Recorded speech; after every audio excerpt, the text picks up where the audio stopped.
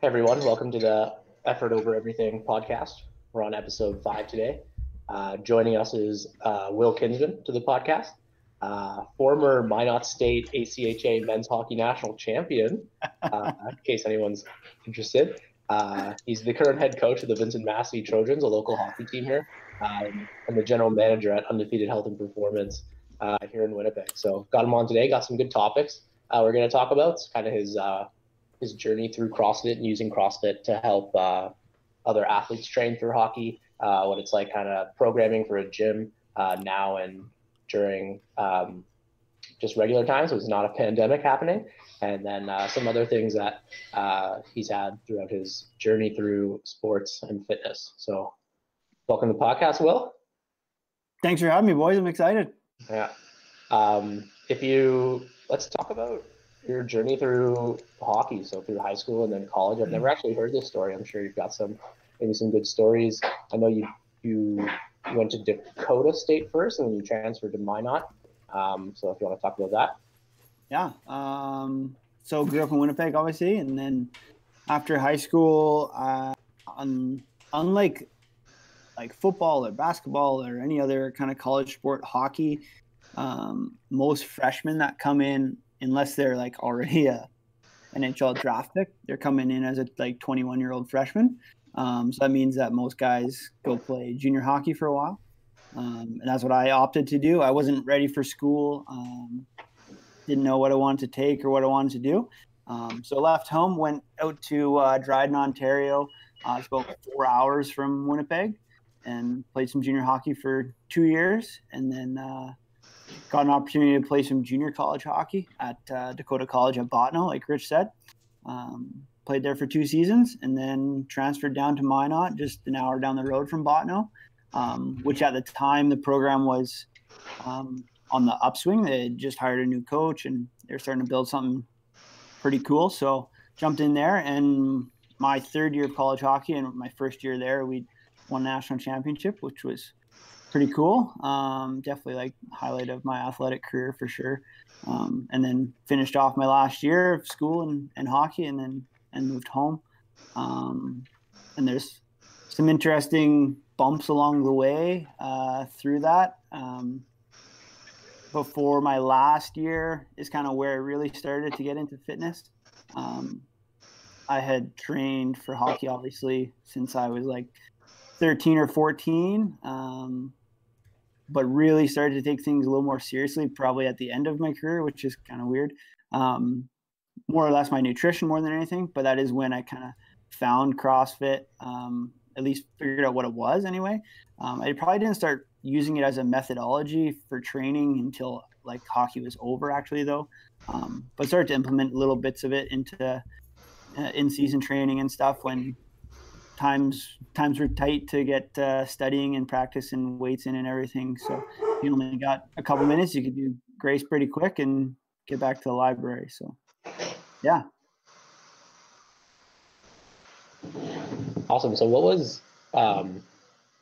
life like as a student athlete trying to juggle everything? I remember my time when I was playing football at university. It was super, super challenging with football. Sometimes you're practicing 2-3 hours a day, then you've got 5-6 hours of class, and not only do you have more homework to do, but then you're also expected to get into the weight room a couple of times a week.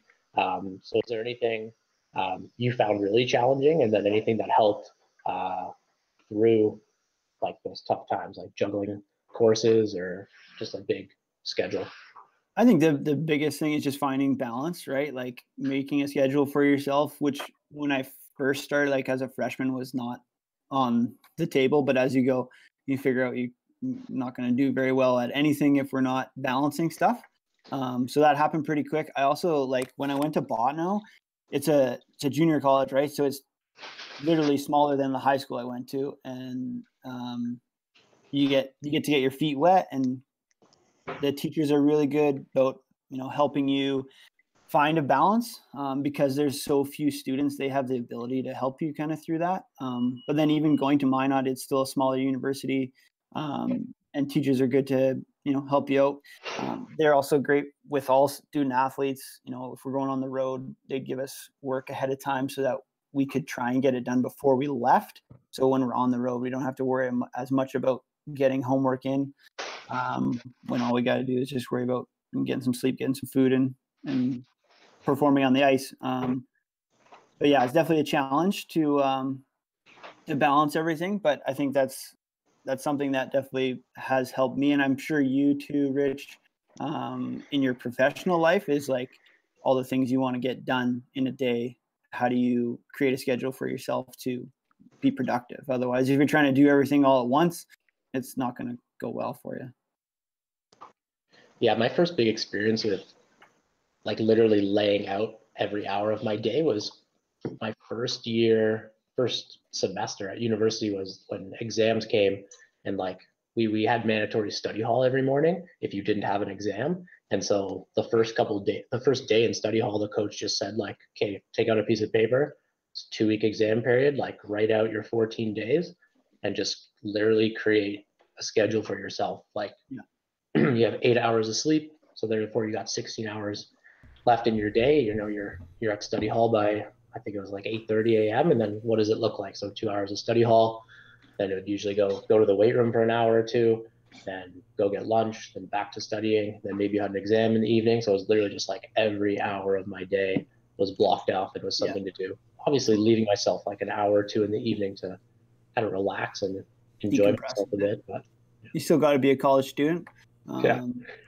We had fun though. Like I said, how like hockey players, when they kind of come into college hockey in the States anyway, they're older. That definitely helps because like the culture of the team or the program is a little bit older, a little bit more mature. So those junior and senior guys that are 23, 24, almost 25 years old, they're pretty mature in the sense of like, if there's a freshman that's not getting shit done outside the rink, then they're going to be able to help them figure that out pretty quick. At least that was my experience anyway.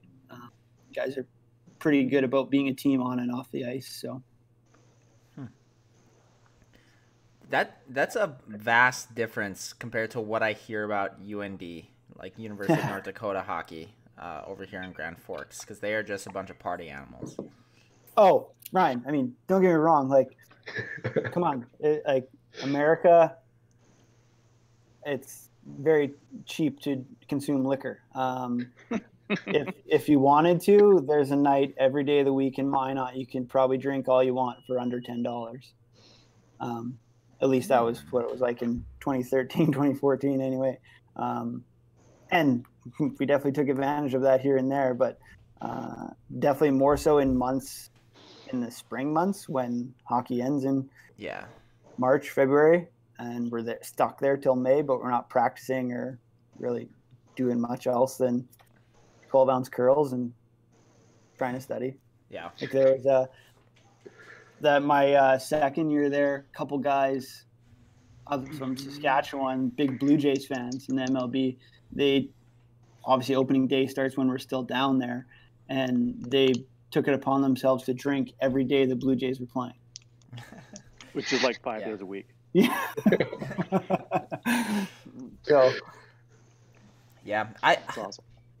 There are some hockey players that are professional athletes, right? They get paid a lot, but they look like my Grand Forks public bus driver, right? Just a slovenly looking man that like looks like he doesn't work out, you know? Like there are a bunch of those hockey players. Their asses and their quads are just massive and strong, but then like their upper body, it's like, you know, not the most impressive, not what you would think would be a NHL hockey player. Yeah.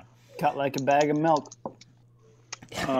Will, I'm curious to hear your experience. I know that yourself and I are connected, and through my current coach, your former strength and conditioning coach. I'm kind of curious to hear how you got started working with Terry Hadlow.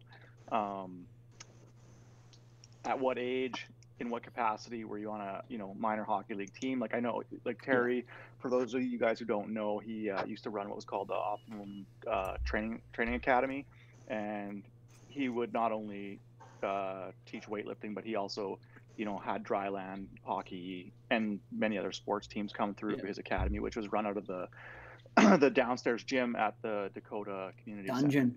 Center. Yeah, in the dungeon. Absolute dungeon. And if you could just let us know kind of like how that started, what kind of training you did with him, and kind of like how that affected you as a coach to this day. Yeah. So I would have started. First time I met Terry, I would have been like 13 years old probably. Yep. And I came in with like a minor hockey league team, like you're saying, Dave. Like he ran our team dryland once a week. Yeah. And what really got me to want to train with him by myself anyway was because like you go to a summer hockey camp or your team does dryland like that, and a lot of times it's like a glorified phys ed class. You do some plyometric stuff, agility ladders, blah, blah, blah, and you're playing fucking dodgeball or something like that for the last 10, 15 minutes before mom and dad pick you up. And that was not the case at all with Terry. You're 13 years old, you're learning how to back squat, bench press, power clean, like all that stuff, which is great, but it's like eye-opening experience for sure. And that was the first time that I had been like really pushed in that aspect anyway. And my dad had brought it up like after that season and said, hey, like, you remember Terry who ran your guys' dryland? He does like a summer program. Would you want to go work out a little bit? I was like, yeah, I'd go try it out. And like just started with like 2 or 3 times a week. Hitting the gym with him and learned how to back squat and power clean, bench press. It's kind of the basic stuff. And then the following years when I really started to get into it, when I was like 14, 15 years old, and obviously that's a good time for any young person to start to be exercising. Their body's primed to be putting on lean muscle and that kind of thing. And Terry definitely he's probably my most influential coach, period. Never mind just like strength and conditioning coach, but like from even like hockey coaches. Just from a mindset standpoint, like there's no BS in there. There's no messing around. You're in the weight room. It's serious. If you're not serious about it, like you could get seriously hurt if you're taking a set off. But he was very sarcastic. And that has kind of rubbed off on me a little bit. I'm a pretty sarcastic guy. It's hard to describe like how he coaches. I'm sure Dave, you're the same way. Like he's so quiet, and some days if you do something wrong, it's like how you ask him how that set was, and it's you're getting a ton of feedback, or the next day you could be like, oh, that's wrong, do it again. And that was very eye-opening for me as a 15, 16, 17-year-old, being like, okay, like how do I make this guy happy? Like what do I got to do? And I think that's where they posted the other day, a flashback photo of their like 300 chair that they had at the gym. 300 pounds is not a lot to squat, but back when we were 13 and he had hockey teams coming in there, every night, you got little idiots trying to sit in his comfy computer chair. He's like, you can't sit there. Why not? Well, you haven't squatted 300 pounds. So then that just became the thing. All the kids wanted to squat 300 so they could sit in the chair. And which drove me to try and squat 300 pounds. I squatted 300 for the first time when I would have been like 15 years old, which is like, for a hockey player, that's a big squat. It's a big squat, especially when you're not like competing in weightlifting or CrossFit, right? But his methodologies, like now, like if I look back at it, the amount of volume that I did on like a leg day or something like that is probably not something like I would prescribe anymore. It gets you very, very strong, gets you very, very sore as well. But I think the game of hockey anyway is a little bit different than when I trained for it. Guys are leaner for sure, faster. The biggest thing that I try to do is make sure guys aren't getting hurt when they go back. Injury prevention is more or less a big thing that I work on now after doing it for a couple of years. Whereas before, when I first started, I definitely was doing a lot of, 1.5 to 2 hour squat days with the kids, and it's like, hey, these guys are wound like corks. We gotta look at what else we can do, which is kind of where I started. When I found CrossFit, I was working at Frederickson Performance Center in Brandon, had an internship with the Wheat Kings there, and Jim Frederickson was their strength coach, and he kind of introduced me to some of like the Paul Quinn methods and stuff, and some more like almost like a bodybuilding side of like how hockey players train as well. Lots of tempos, lots of time under tension, and he's the one that also introduced me to just like being serious about nutrition, which was not something Terry ever really talked about with me. Not that he wouldn't have if I had asked, but it wasn't something that he was like pushing out there right away anyway. Right. I'm curious to know, like, as you know, like when you were training with Terry, like when you're there to work, right? Yeah. And it's like, if you're not working, like I've seen it, like I've been a part of it.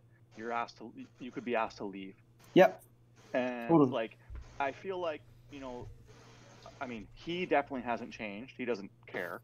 Like, he's not scared to hurt someone's feelings. But in your situation, especially now, like, and I don't want to say kids are soft now and like we were all hard or whatever, but like what happens if you're, running dry land or running your team through whatever, and kids are just, you can tell their heads in the clouds. Like, how do you deal with that without just being like, buddy, you're like, you got to get out of here. Like, 'cause that's what, like, Terry would have no problem being like, you can call your parents, come get you, because your mind's not in the game. So like, I don't want you here. Yeah, I've never had that situation where I've like been at a point where I want someone to leave. It depends on what my relationship is with the kid. If he's one of the guys that's on like the hockey team that I coach, I probably have a pretty good relationship with him, and I could rip him a new one if I needed to focus, because I see him every day. If it's one of the summer kids though, that I only see kind of from end of April to beginning of September, and I don't, like they're not calling me on Friday night if they need a ride somewhere. Like it's not that type of relationship. But for those kids, it's, for most of them anyway, I'll pull them aside and say, look, you need to get your head screwed on and get back to work. And usually that's all it is. There's a couple kids that I've had for a number of years, since I started at Undefeated, and then as well I worked with them when I was working for Terry for a couple summers, and those kids almost take it upon themselves, like in a team aspect, almost they almost see themselves as a captain, and I a lot of time don't even need to say anything. They'll say it for me. It's like, boys, what are we doing here? Like, there's 350 pounds on the bar, like smarten up kind of thing. He's one of those kids that he's 22, 23 years old, and he's not afraid to tell a 17, 18-year-old, like, come on, let's go. Yeah. So. Yeah, I love, that's one of the coolest things about that training environment to me, is when you've been there long enough and, let's say gain Terry's respect. It's like you kind of earn your place to start speaking up. Yeah. If someone's attempting, a heavy lift or a PR, other people are goofing around, like, sometimes there's going to be like, like you got to tell people to shut the fuck up. Like, it's business for the next few minutes here, and like, let's be respectful to the person. Let's try to, set a new back squat record. You're not walking around somebody lifting, or like, you're not being a distraction. Let them focus and do their thing, for sure. Yeah, very cool. But yeah, my time with Terry was something that was, I think, I can't put a price on that. Like, I don't know if I necessarily learned a ton about methodology from him, from training. I learned a ton though about hard work, grit, and just being a man, or growing up a little bit, I think. Because at that time, for me anyway, when I was growing up, my dad's a golf pro. So in the summer months, like, he's not around. So that was he was like a father figure almost in some way for me growing up through 14, 15, 16, 17 years old. When you're a young man growing up, like that's a time where you need some guidance, and he definitely helped with that for sure. 100%. Well, it's kind of funny because, like, you know, you say maybe not methodology wise, but I know I've been in the gym and seen stuff on the board where I'm like, well, I know where he got that from, kind of thing. Like, you know, I see like the 666 workouts and stuff like that you know you clearly used to do. Yeah. At OTA, and like even my guys, like I use a lot of, you know, it's no secret I use a lot of his squat protocols. Ryan's been going through tons of Hadlow squats for the last 3 months, and you know, it moved his back squat 50 pounds in like a 3 months period. So yeah, it's hard work, but I mean it's been proven to Totally. to work. So yeah. Ryan, cool. Are you crippled for a couple days after those or what? Yeah, like this volume cycle that we're doing right now, like I'll just get up from gaming or studying down here and I'll walk upstairs and just like I have to put effort into walking upstairs. Like it's not like something that you do. It's like something that's very hard. Like I'm just sore, and like 2 days later, like my ass starts getting sore, and I'm like, that was 2 days ago. I've had 3 sleeps, and I'm still like it's still happening, you know. So yeah. Dave, do you give him like the full jump squat, pause squat, speed squat? Ryan's done a lot of speeds, not the jumps, but it's not quite like I don't put him through the full like squat, box jump, speed squat, box jump, pause squat, box jump, not that, but like he does do, you know, 753 into speeds, 642 into speeds, stuff like that. That's the most demoralizing for sure. You do like 4 or 5 sets of just like heavy back squats, and then it's like, yeah, your workout's not even like a quarter done. You got this. You're still squatting for another hour, actually. So yeah, it's tough, but like, man, that's one thing. Same thing. Like, I've never seen the protocols. Like, typically, like, you know, in what I've seen in like, you know, coaching and working at different gyms and stuff is like, you know, certain people will respond to certain types of loads or certain volumes or whatever. But without fail, like I've never seen his protocols not work on someone. Yeah. Like as far as getting someone strong, like it's just 100% of the time people get wildly strong. And like I remember, you know, 9 years ago when I was in there, like you said, you were probably one of these kids, but like there was 15-year-old kids squatting 400 pounds in that gym in the basement. Like it was shocking how strong these kids were. Oh yeah, it was the amount of guys that were all squatting big weights was like you said, is insane. Like if you come watch my kids train, like, you know, there's a couple kids that are like, you know, pushing around over 300 for reps and stuff, but it's not everybody's got a 1RM of 400 and they're doing speeds and squats with 300 and like. It was insane. But I think that was a competitive environment that Kerry almost accidentally created. Right. There was all guys around the same age wanting to do the same thing with the sport and realizing that, okay, the guy next to me is willing to go through that wall to do that. I gotta try and go with him. And yeah, absolutely. Yeah. Which is unreal for training.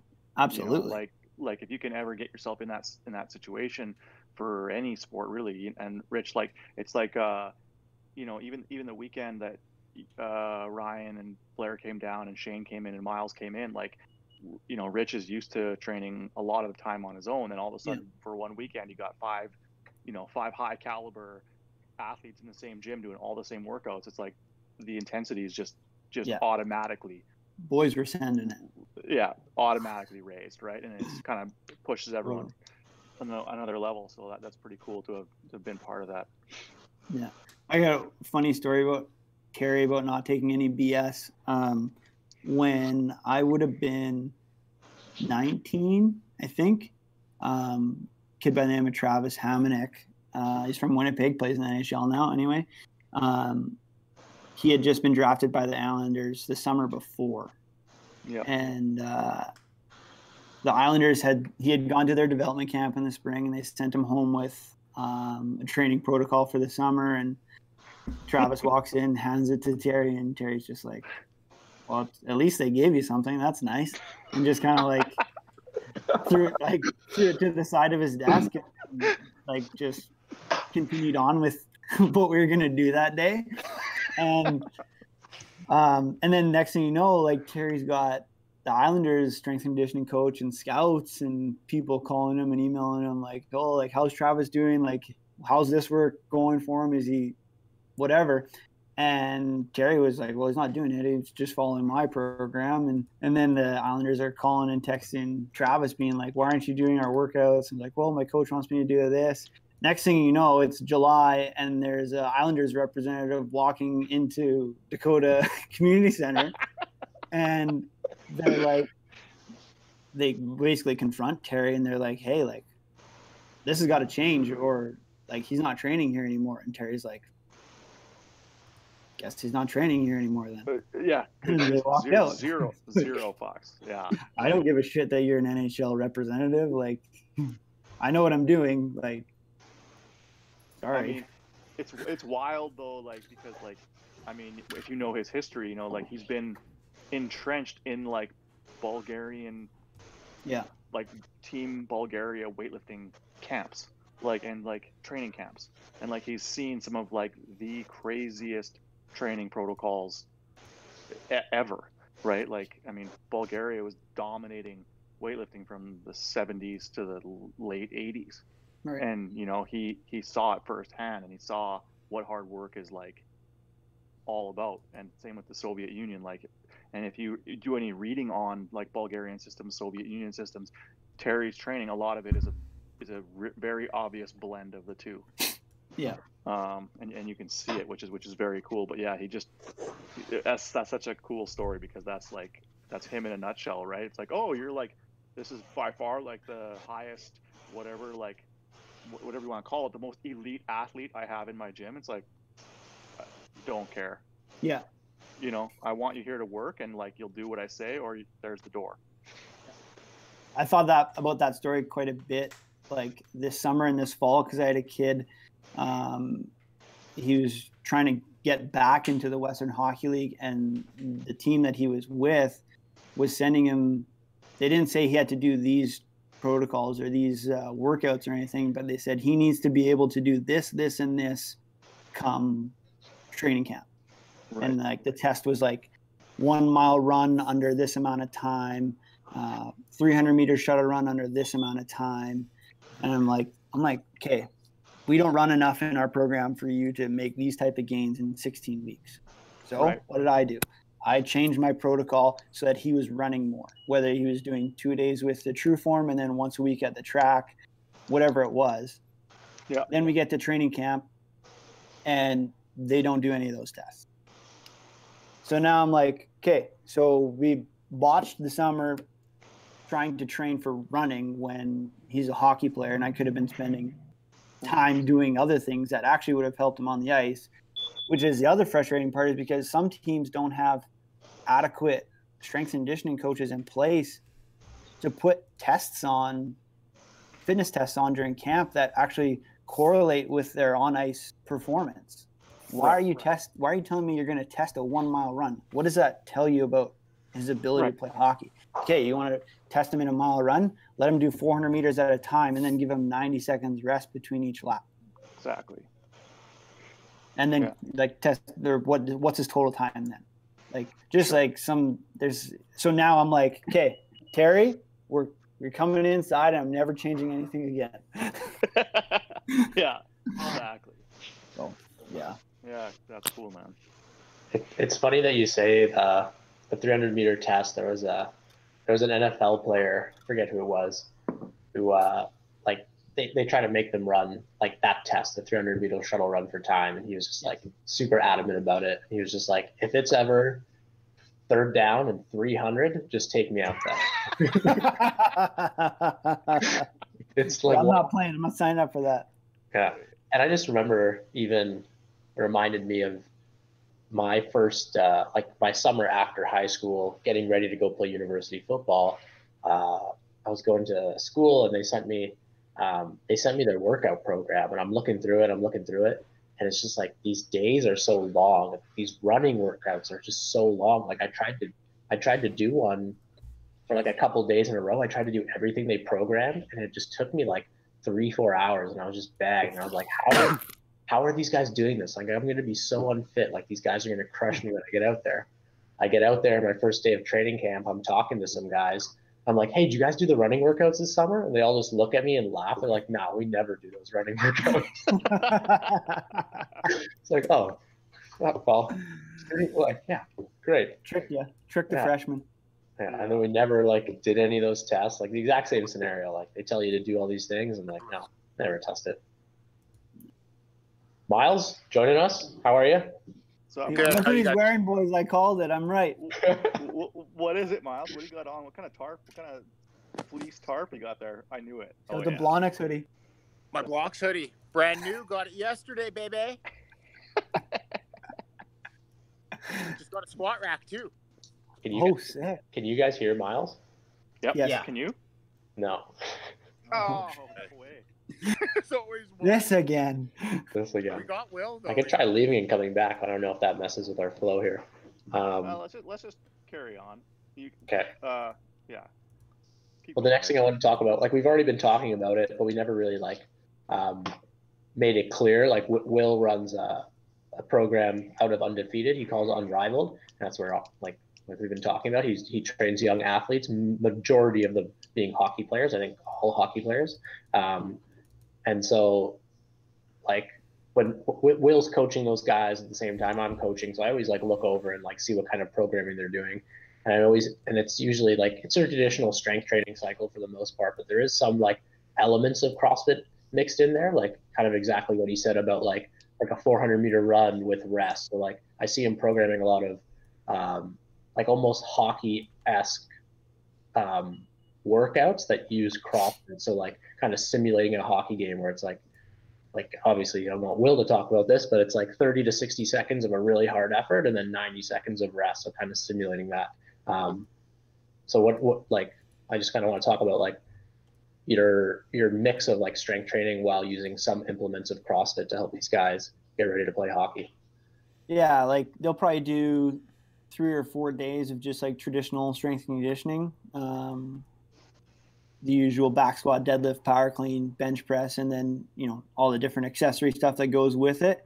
But yeah, for their conditioning, very rarely will they do like long pieces. It's, they're pushing the sled or they're on the air bike with light power cleans or light barbell movements for that kind of 30 to a minute area. And then they're getting, minute and a half to 3 minutes rest. And because that's more realistic for them. Like, do they want to be able to go longer? Yeah, for sure. Probably if they get stuck out on the ice, like for a long shift. But even a long shift is going to be considered a minute to a minute and a half. So I was gonna say, Will, if they're on the ice any longer, they're getting benched anyway. So who cares? Yeah, exactly, right? Like that's way too long of a shift. So that's what I mean by also too, like testing the 1 mile run in a training camp. You're finding who's aerobically fit to run a specific distance, not like hockey players. I consider them anaerobic athletes, even though their bouts of work are longer than whatever 10 to 20 seconds. Sure. They're out there for 45, but what are they actually accomplishing in that 45 seconds? How hard are they? They're gliding, right? They're maybe, put all their effort into one part of their shift. That's about 15 to 20 seconds, maybe. Right. Like right. If you watch an NHL game, how long does one guy have the puck for? Yeah. Max in a shift, like not few seconds. Right. So there's a lot of, but yeah, it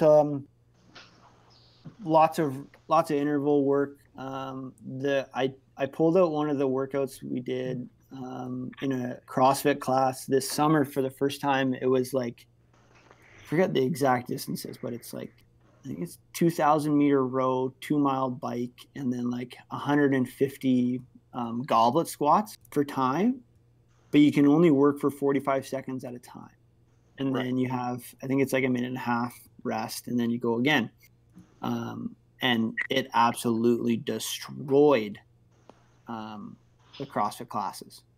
And the like my guys, like it crushes them too, but on a different level. I just mean their time was like way below what the CrossFit classes were doing, and everyone was just pickled. Right. So it's interesting, like, and that was an eye-opening thing for me too, like programming for the CrossFit class. Like, oh, okay, this is something that this element anyway is something I should try and program a little bit more for the CrossFit classes, like interval work like that, because it's clearly a whole.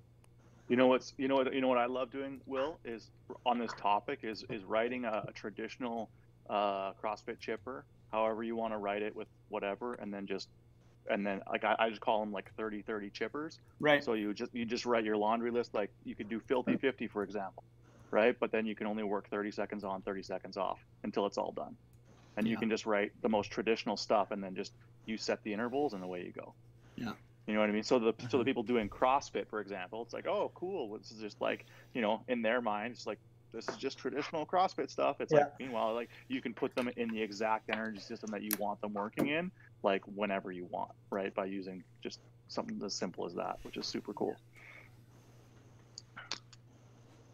Programming. I like it.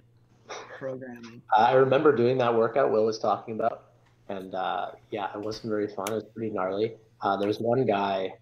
Oh fuck! Are you gonna say what I think you're gonna say? I don't think so. But the Okay. one, like Will was saying, a lot of the CrossFit members were putting up better scores than the athletes. But I believe the best score overall was from one of Will's guys. He's a Division I hockey kid, and he's like 6'2", and he just absolutely hammered me on this workout. Like he just crushed the rower, crushed the bike. So I think it says something about like. No, I think Will said that the hockey kids crushed the CrossFitters, correct? Yeah. Yeah. He's saying that his no. Rich No, is saying that I heard the it CrossFitters. Sorry. Will's point was that the hockey kids overall fared better because they're so used to working in that exact time domain, Right. like Sure. all the time. Whereas like you give a CrossFitter, if they're not used to doing, work rest, not like at high intensity, that's going to crush them. Right. Is But that Rich, right, Will? didn't you say that? Didn't you say that Tyler crushed you? Yeah. Yeah, but he said as a whole, Rich thought the CrossFitters fared better, except for that one kid. But it was the hockey kids in general. All good. Carry on. Anyways, I'd have to go back and look. But yeah, but Tyler, if you stood this kid next to and you said, okay, $50, you don't know what the workout is, and I pulled that one out, you'd probably pick Rich. Just like looking at the two of them. This kid looks like he's fit. He looks like a hockey player. Rich is fit and looks like Thor. Who are you going to take? Yeah. I mean, I take Rich against most people in almost Right. anything all the time. So. Right. But no, he crushed me. That's hilarious. He was pulling like. Oh man, Like some of the numbers that 130 kid on the pulls rower on the the whole rower. Jesus. So animal on that rower. He's Wow. a big kid though. Yeah, it's super similar. To the way I used to train for football. Is the average length of a play is like 3 to 5 seconds. So like you're really trying like super short intervals with lots of rest. I just remember doing tons of like just sprint workouts like that, just like all out sprint for 20 to 30 yards, and then like a full minute recovery. All out sprint 20 to 30 yards, full minute recovery. But then I did find some like benefit in doing some longer things, like a football game is an hour long, a hockey game is an hour long. So it is important, I find, at least to hit some of those longer domains that you can have energy at the end of the game. And I know even now with my CrossFit training, like Dave can speak to this, is like doing some of those longer aerobic pieces. I found has really helped my conditioning, just because it's like the opposite of what I've done. I've kind of neglected those long aerobic pieces for so long that like slowly like implementing them in has helped a lot. Yeah, when you haven't been exposed to that stimulus, you're going to make gains quicker than something you've been exposed to for a while.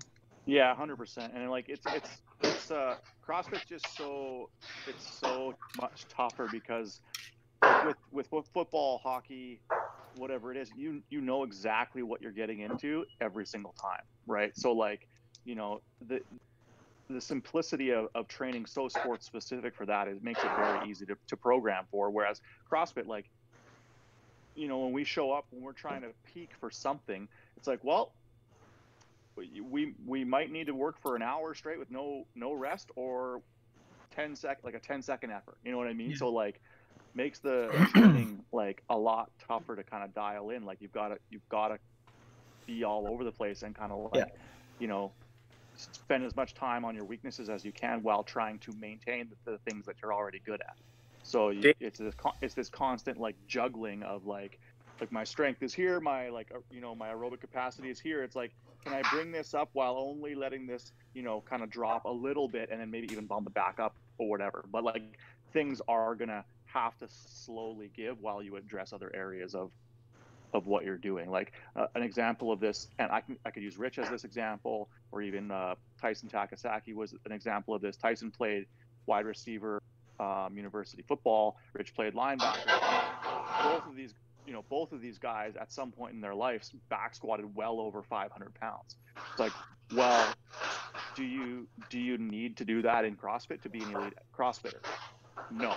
Right? So like, I'm not going to try and keep Rich's back squat at 550 pounds, which is going to take, you know, a lot of his training and add a ton of stress to his body, where it's like, we need to spend more time doing gymnastics and like make him more, you know, he's incredibly powerful, incredibly strong, but he's got to be more enduring. So like, you know, a 550 pound back squat, we don't need to spend nearly as much time back squatting with Rich as I would with Miles, for example, where Miles comes from the opposite, where he's got all the aerobic capacity anyone could ever need at CrossFit, but needs to get way, way stronger. Yeah. I think So like if you a little bit about the kind of the time your conditioning versus developing strength. Like a lot of the people say it takes years and years to develop strength, right? It's going to take a lot longer to develop that. I mean, in your experience, how long is it going to take to, if you took a really strong athlete, how long is it going to take to get him in shape? Conditioning. From a conditioning standpoint, it depends how much you're willing to take off on the strength stuff. Like Dave said, I think it's hard to say, because most of the guys I work with in the hockey standpoint anyway, they are coming in conditioning wise relatively okay, but their strength levels are so low. They're in decent shape from in season, just like practicing and games, but like they're so weak compared to when they left. So any like stimulus of strength work I give them, it skyrockets almost within 4 weeks. They've put on X amount onto the bar compared to where they were, and that's very good for me in a sense that they're confident then in what we're doing. But if you said, if I don't know how to word this, like I would be confident that I could put 100 pounds on a kid's back squat over a summer. Right. If they came in out of in season squatting 250, I'd be confident I could have them leave at 350. And that's just because it's not CrossFit programming. Like I only give them conditioning workouts twice a week. So like, even if they're not squatting, they're doing trap bar deadlifts, they're doing trap bar like jumping deadlifts, they're power cleans, front squats, for sure. All stuff that's going to go towards. Does that answer the question? I don't know. 300, yeah, to go from like a 250 to perhaps a 350 squat's easier than going from a 400 to a 500 pound squat. Right, exactly. Yeah, you're going to have. Yeah, exactly, Miles. I think it's I know why Will struggles with answering that question a little bit, because like it's one of those, like, you don't want to say it depends, but it depends on who it is, and then it depends on how much, like with a CrossFit athlete, like you need to get that person to buy into what you're doing. Like if you're someone who is like, I squat, I'm like 300 pounds, I'd love to squat 400 pounds. Well, then like you have to be willing to make that the absolute priority if that's what you want to do. Yeah. Because there's such a give and take in CrossFit where it's like, well, like I want to squat 450 and I want to do, I want to run, have a sub 6 mile and it's all this stuff. It's like, well, maybe we can get there, but that's going to take a long time. Whereas like, if you're like, man, strength right now is the priority, it's like, well, then we can build that real quick. But I can't have you running a 5K twice a week. You know what I mean? Like you're not going to be able to give the squat workouts what they need in order for those protocols to work. Because like I can squat you super, super aggressively twice a week and put a huge amount of weight on your back squat. Yeah. But I can't have you coming to those squats dead tired and not ready to tackle what I need you to tackle. So like, making the priority and then being okay letting other things drop in the meantime if you have such a huge discrepancy that needs addressing. Totally. Good example of that is we had a member at the gym who was the same age as some of the kids in my hockey program. This kid is a CrossFitter, and like is friends with these other kids that I work with, and they're putting on X amount of weight onto their back squat, their bench press, power clean, all these things. And his biggest goal as a CrossFitter, as a young CrossFitter, is strength, which is understandable. Like as a 16, 17-year-old CrossFitter, you're not going to be that strong. And he wanted to get strong. Okay, well then you basically have to stop CrossFitting almost to some degree. Like Dave said, like he just needed to focus on strength, but he still wanted to do the 25-minute Metcon with muscle ups, handstand push-ups, all the fancy things. And it's like, well then, sorry, man, you're never going to be squatting over 300 pounds. And to be successful at CrossFit on some level, on a competitive level anyway, like you're going to have to be squatting more than that from a 1RM standpoint anyway. Yeah. You don't have to be wildly strong, but you need to be strong enough. Yeah. Right. And it's the same thing. It's like, I mean, it's funny because the test always dictates the training, right? So like, what I mean by that is like, whatever seems to be trending in CrossFit then dictates how we are training overall. So like in the past, I would say that 1RMs in CrossFit used to be more important. Every competition, every regionals, you would see without fail at least one rep max of some kind, if not two, right?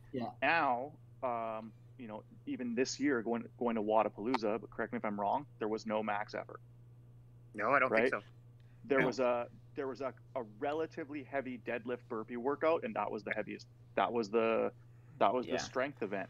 So that dictates, like, now you're starting to see this shift where it's like it looks to me like they're putting more of a priority on overall work capacity than pure strength, even though like there will be things that come up. Like that's why CrossFit's hard, because like at any given moment, sure, there could be a max snatch, right?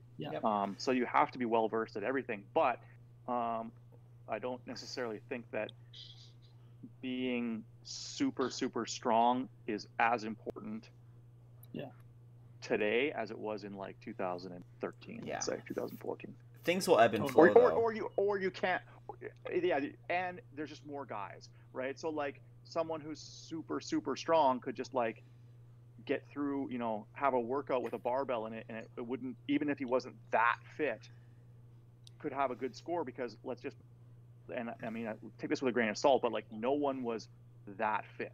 Now all of the competitors are so wildly fit that like just because you're stronger than people doesn't mean that you're going to beat them in DT. Do you know what I mean? Because their fitness is so high that even though that barbell might be stronger for like this person than that person, they're not tired. Sure. So they're just never stopping. Yep, you saw that at the regional level. Like during the Open in like 2011, 12, 13, people started CrossFit a month before before the Open. They do the Open and they qualify for regionals. Today, Right. if regionals were a thing and they were still taking top 20, you wouldn't have one person who, if you're not training for 2 years doing CrossFit, trying to compete at regionals, you would not qualify. Right. Like it's too competitive now. Or there might be some outliers who did CrossFit S stuff before, but like you'd never see it. Never see it at all.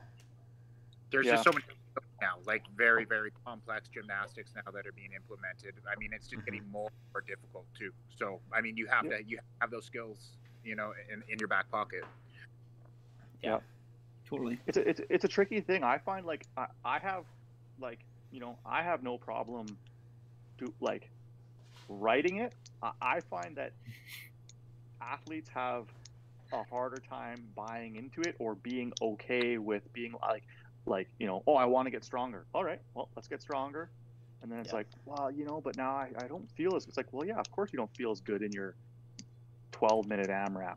Yeah, it's tough. You know what I mean? It's a shot to the ego. Yeah, like 100%. I'll do stuff where like after my squats I have to do like the next day I have to do running shit and just my legs are heavy and I feel like a big old pile of crap, and you just have to say, okay, like you worked hard yesterday, like this is just how it is. And that's an ego problem. Like you need to check that in and say, hey, like I need to reevaluate my goals. If I'm not happy with this going down while something comes up, well, that's the sport of CrossFit. Like you have to be good at everything. Right.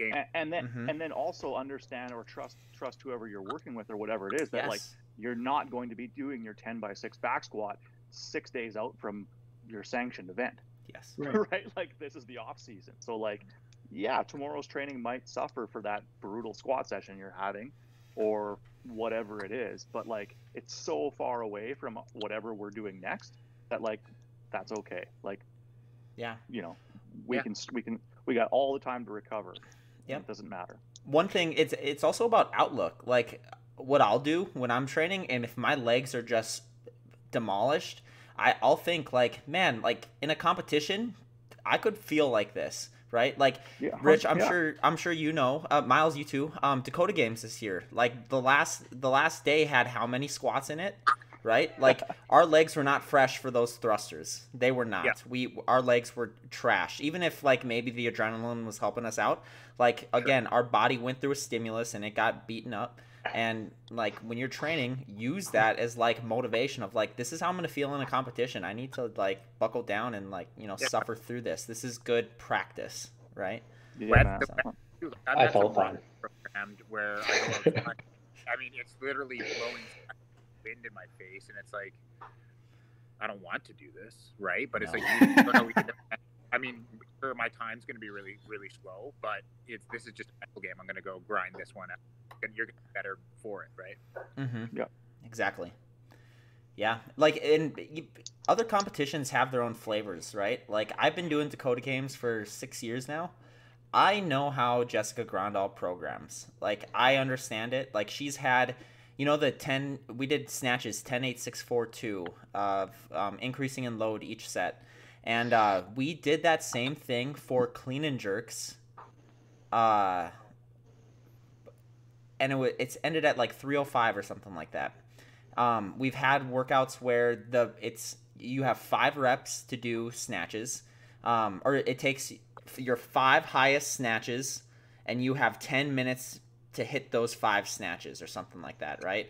And if you hit 10 snatches total and you hit 5 at 100 and 5 at 200, your score is 1,000 pounds. That's it. You add your highest 5 lifts. You could snatch 400 times if you want, or you could snatch 5 times, right? Like I know how she kind of programs, and so like as I got closer to the Dakota Games, like you start doing those high repetition, high loading, like snatch workouts. Like different competitions have their own flavors. Regionals is a little tougher because it's always Dave Castor just does a very good job of being random, but it's still a good test. But you have like different competitions with their own flavors, and it's just interesting. So. Yeah. which is what we're starting to see now at the sanctional level is Yes. like certain sanctionals. If you're a certain athlete, you want to go to those sanctionals, like the Mid-Atlantic, there's always 2-3 max lifts. There's really heavy events like Miami, there's always going to be an ocean swim for Wadapalooza. Yep. Same with Dubai, there's going to be an ocean swim, there's going to be a desert run. And then the one in Switzerland, Swiss Norway. I know Reykjavik had a mountain run. Yeah, so like a trail run somewhere in one of those European ones. So you can start to pick and choose the type of athlete you are, which sanctional you should go to. Yeah, and you're dumb if you're not doing that, right? Like Can West, right? It was 2 max lifts for Can West last year. Yeah, like and the people who run it, like they run other comps as well, and they're notorious for that. It's just 2 max lifts at almost every competition they've programmed for the last few years. Yeah. So Dave, why do you think that is that some sanctionals are putting a heavier bias on weightlifting or strength period when we see at the games that's not the case whatsoever? That's the one problem I have with sanctionals is that the games is still CrossFit is still the governing body of the games, and they're saying this is what it takes to be fittest on earth, yet they don't have true control over who qualifies through sanctionals. Totally. I totally agree with you, Will. But and if, to answer your question, I think based on just seeing it, I just think they're putting it in there because they think it's exciting to watch. Yes. Fair. That's fair. And that's the only reason that it's in there. Like, you know what I mean? I'm not saying that testing a max snatch is a bad idea. Like, no. I think there's a spot for it. I just don't think that. I think there's also like other ways to test, 1RM strength or top end strength, other than on its own, and get creative with it. Like like Ryan was saying, like people like watching snatch ladders, people like watching speed clean ladders, stuff like that, where it's like when you get to that last bar, A, you need to be strong enough to do it, and B, you need to like have that CP battery like recovery to like I've already done 20 clean and jerks, like now I got to do 2 clean and jerks or whatever. I've done 28 clean and jerks, now I got to do 2 clean and jerks at 305 or 315 or 335, whatever it is, you know what I mean? So like there's an element of fitness and strength required to get through that. And personally, like, I mean, even though I'm like, biased to the weightlifting stuff with what I do, but like, I still would rather see competitive efforts like that. Like, I like watching that stuff better on the fan side of things rather than just watching a 1 rep max or whatever it is. Yep. Right. I find 1 rep maxes to be very boring to watch. Yeah, I used to think it was exciting, like when a long time ago, but now I'd rather see the ladders. I'd rather see like even the like I love those open workouts. The toe to bar double under clean ascending, and then the chest to bar snatch ascending. I thought those were 2 of the best strength open workouts ever written. Because you had to be fit, you had to be skilled, and you had to be strong to do well in those workouts, right? You couldn't do well in that workout without having all of those people. Yeah, you have to earn the right. Yeah, you got to earn the right to show the separation. Those ones tended to hurt significantly more, I found, because you see that heavier weight and you're like, oh, I can lift that, I want to get to it. So maybe you go out a little bit too hot and crash and burn. Yeah. Yeah, and it's funny how many people did you guys have over like maybe not the second time around because it was a repeat, but the first year it came out, I remember specifically in my gym, people really like being like, okay, I can clean 225 easy. Like I'd love to get a couple reps that 225 bar, and then just completely dismissing the first 2 bars, right? Being like, 135, 185. Going touch and go. Easy. Yeah. And right? And then they get into the workout and they're on that 185 bar, just suck and win, right? And it's like it's so funny, like such a humbling workout for so many people, right? And I thought that was such a cool workout for that reason. It's like you look at it, it's not that many toes to bar, it's not that many double unders, it's light, and then like that even like that first set of cleans at 135, you're just like, holy, this is a lot of cleans. 15 cleans at 135, right? It's like it takes like a very, very fit person to even get through that 225 bar, never mind get to that 315 bar, right? So Yeah. I enjoy that kind of stuff where there's like so many factors involved with the strength. To me, that's CrossFit at its finest. But Yeah. But yeah, go to your question. Well, I just think it's just for the fans. That's what I think it's for. Sure. Like I said, I don't mind mixing in a max, but I don't think any organizer should ever feel like, okay, which max are we going to do this year? I don't think you should have that mindset when you're programming a competition. If you know, if it works out and like with what you kind of like mapped out, you're like, hey, like this actually works really nicely with what we want to like, you know, kind of like fill in a test of, you know, a max effort here. Cool, that's great. But like, you know, if you've got a bunch of other stuff and there's heavy stuff in there, like you don't force an event in there that doesn't need to be in there. Yep. I agree. And you can test strength in so many different ways, like a sandbag, right? Like just that Sure. raw grunt work stuff. Like there are so many ways. I was gonna say the Granite Games from a few years ago. They had people say like, oh, they only had like one heavy barbell, but the last event was a 200-yard like sandbag carry for the teams of 3, and it was a 250-pound sandbag for the guys.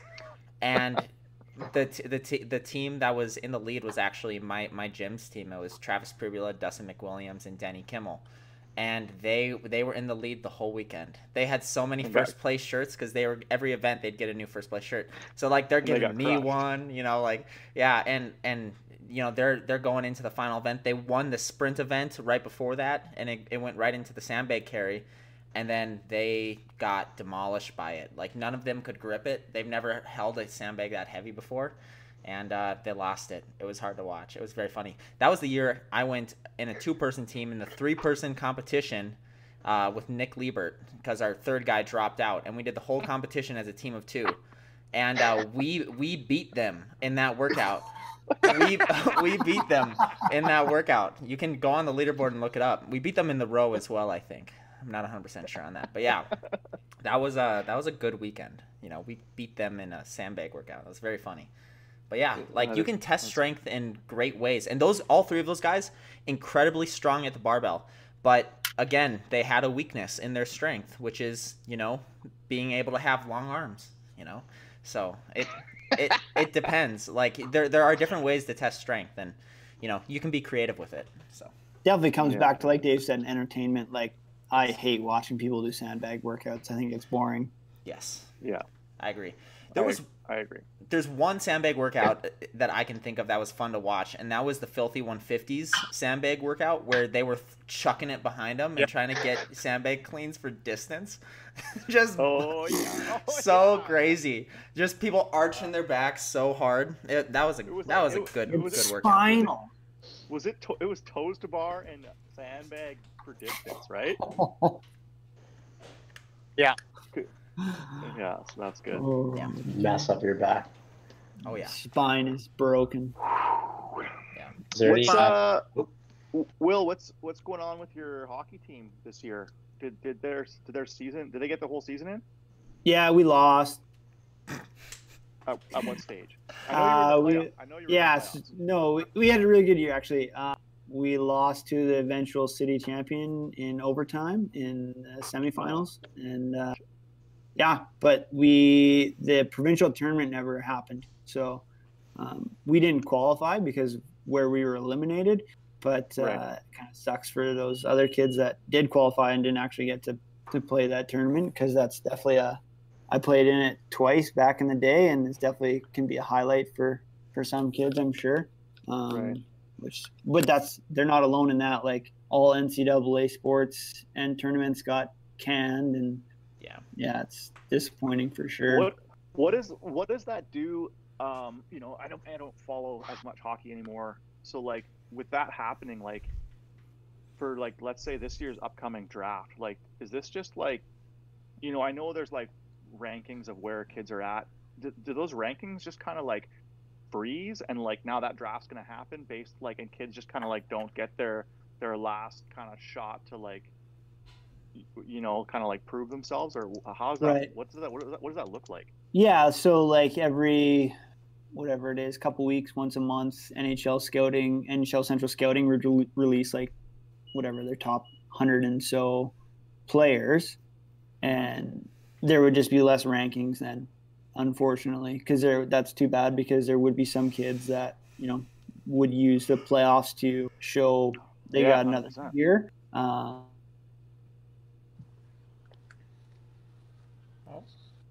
Got a freeze there.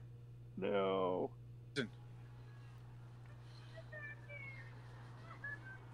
Oh well.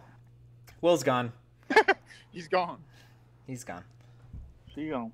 What do you think he's saying? No, I know where he's going. Yeah. Maybe I guess maybe that's a cue to end it there. Yeah, we could call it here. Yeah. Let me hit the pause button. Guys, thank you for joining us. Episode 5 of Effort Over Everything. We will talk to you guys next week.